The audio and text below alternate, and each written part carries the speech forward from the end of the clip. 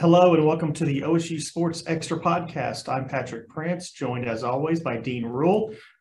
This is Monday, February 6th. We're going to talk a little bit about basketball. The Cowboys continue their surge. We're going to get into a little baseball, and we'll update you on some wrestling, and we'll get into all of that after a short break. All right, Dean, let's start with basketball. We're about 1 month from the Big 12 season being concluded. Why don't you just kind of catch us up on where we are with 1 month to go? Just kind of how did we get here? Well, Patrick, I don't think OSU was pleased with where they were at going into conference play, and they started off conference play pretty rough, 1-4 to start conference play. But where we sit as of today, Monday, February 6th, this is a tournament team, according to all the experts. They're currently just barely sneaking into the tournament right now. But with the way they're playing, I think that could improve a little bit. But yeah, as we sit here chatting, they've rattled off some pretty impressive wins and stringing together a little bit of a win streak in a conference that you don't really get to win too many of in a row. Yeah, that's for sure. Pretty significant win last Saturday, Dean, in Stillwater against number 15 TCU. What was your top takeaway from that win? Yeah, I think when you look at that, they got out to a quick start, which probably the best start they've had all season against a good TCU team, and they were missing two of their top players. So however you want to cut this up, I think no matter which way we look at this, this is a good win for OSU because TCU is not just a two-man team. They're a deep squad. They've got some guys, even without Mike Miles and Eddie Lampkin. But you get out, you build a quick lead. They kind of controlled that first half. And as we've seen sometimes with this OSU basketball team, they come out of the second half and teams kind of get back into the game. And that's what we saw. What's different about Saturday's game is even though TCU got back into it, they were down 19 at one point, and they took the lead late in the game. I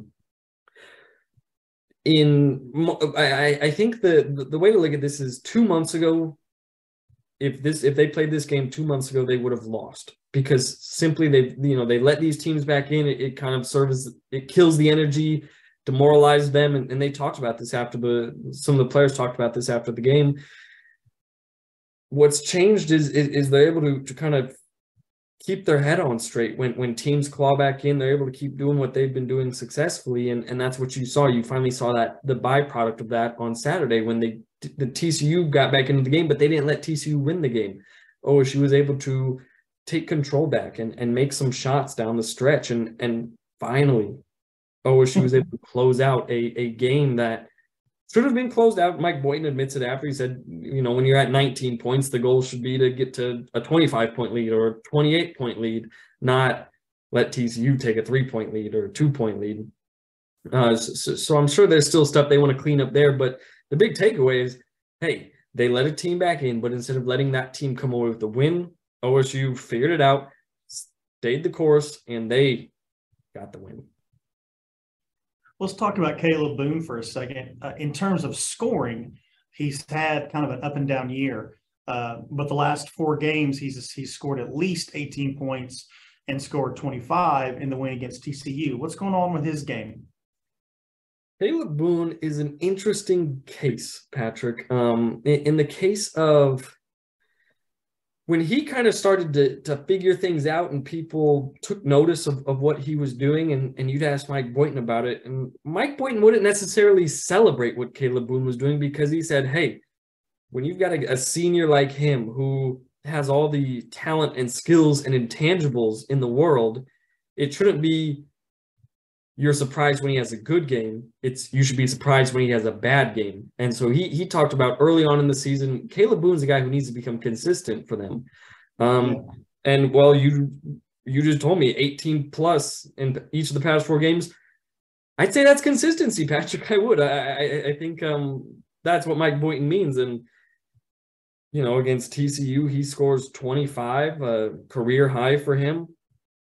And TCU has some big dudes, Patrick. When I was watching on Saturday, that post was not an easy task, but he found a way, and he scored 25. I mean, this is where the offense is kind of running through, and especially getting Musa Cisse back down there.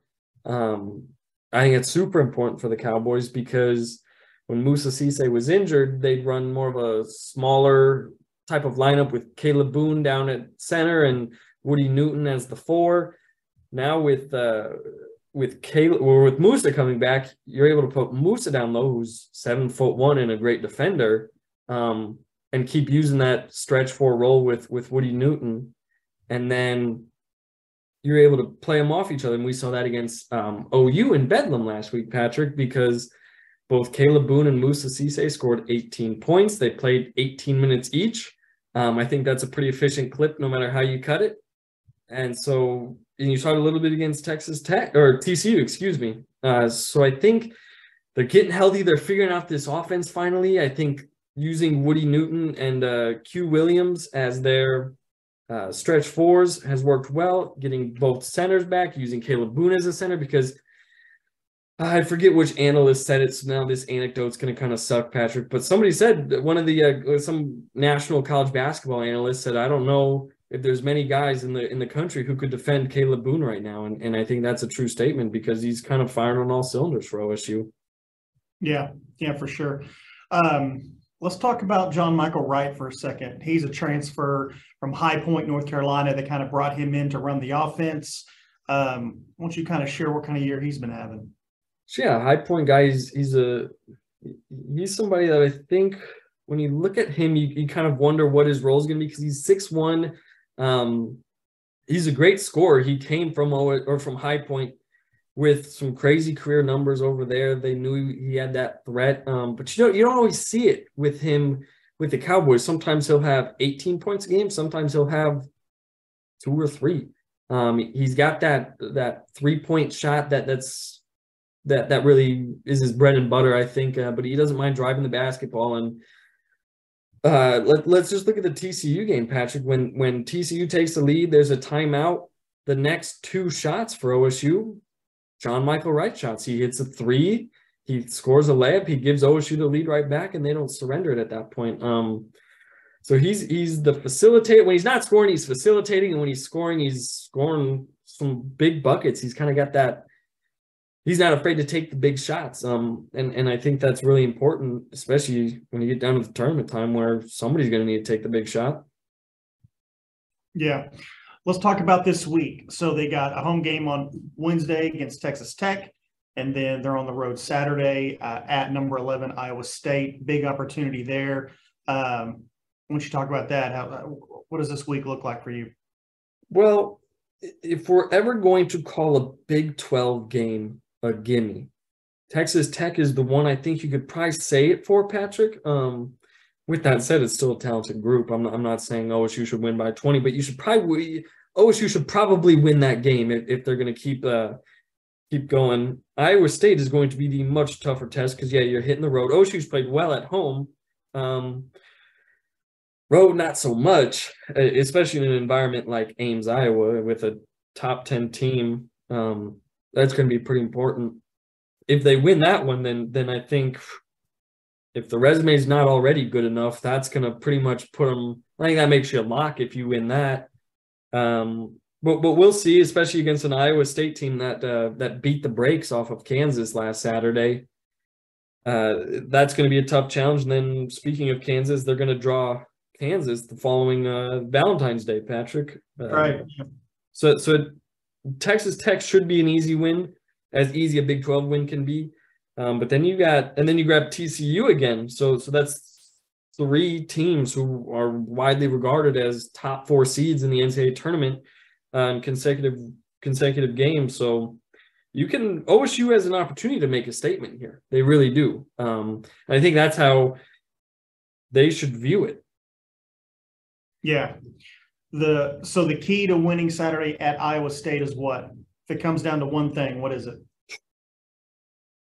Good question, Patrick. It is. I think the key really, if we're going to make it as simple as we want without drawing out a super long explanation, is feed Caleb Boone. I know it sounds simple and silly and not the best analysis, but I'm going to agree with I forget who said it, Patrick, but not many people can guard him right now. And if you can get it to Caleb Boone, let him make some plays, and he makes some great defensive plays too. Let's not underscore that. Yeah, I think that's your key. is Caleb Boone playing the best basketball at his time at OSU? Is that an overstatement? No, not at all. This is Caleb Boone's best year at OSU. Well, but not only that, I mean, is this his best stretch? Oh, 100%. 100%. Okay. You can look at the Cade year when Cade Cunningham was there. Cade just made everybody look great, though. But at the current, this past, let me see. We can probably start it against, I think we could almost start it against when they played Kansas State on January 10th has probably been his best stretch. Is that the game he had 23? Yep, that's when he said that was his former career high against Kansas State when he scored 23, and he's now followed it up with a 25-point performance against TCU. Yeah. All right, let's switch and talk a little wrestling for a second. You were at the duel last night in Stillwater. What were your takeaways from that?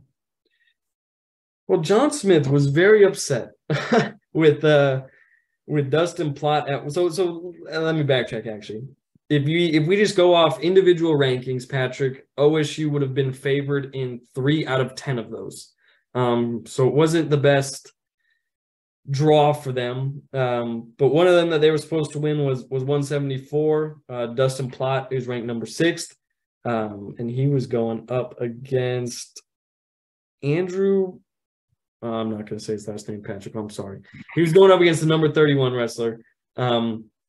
He lost that. But the big takeaways, how about this? Luke Serber taking out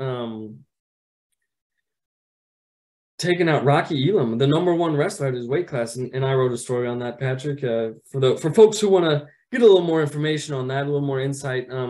So they got some upset wins. They had a couple upsets.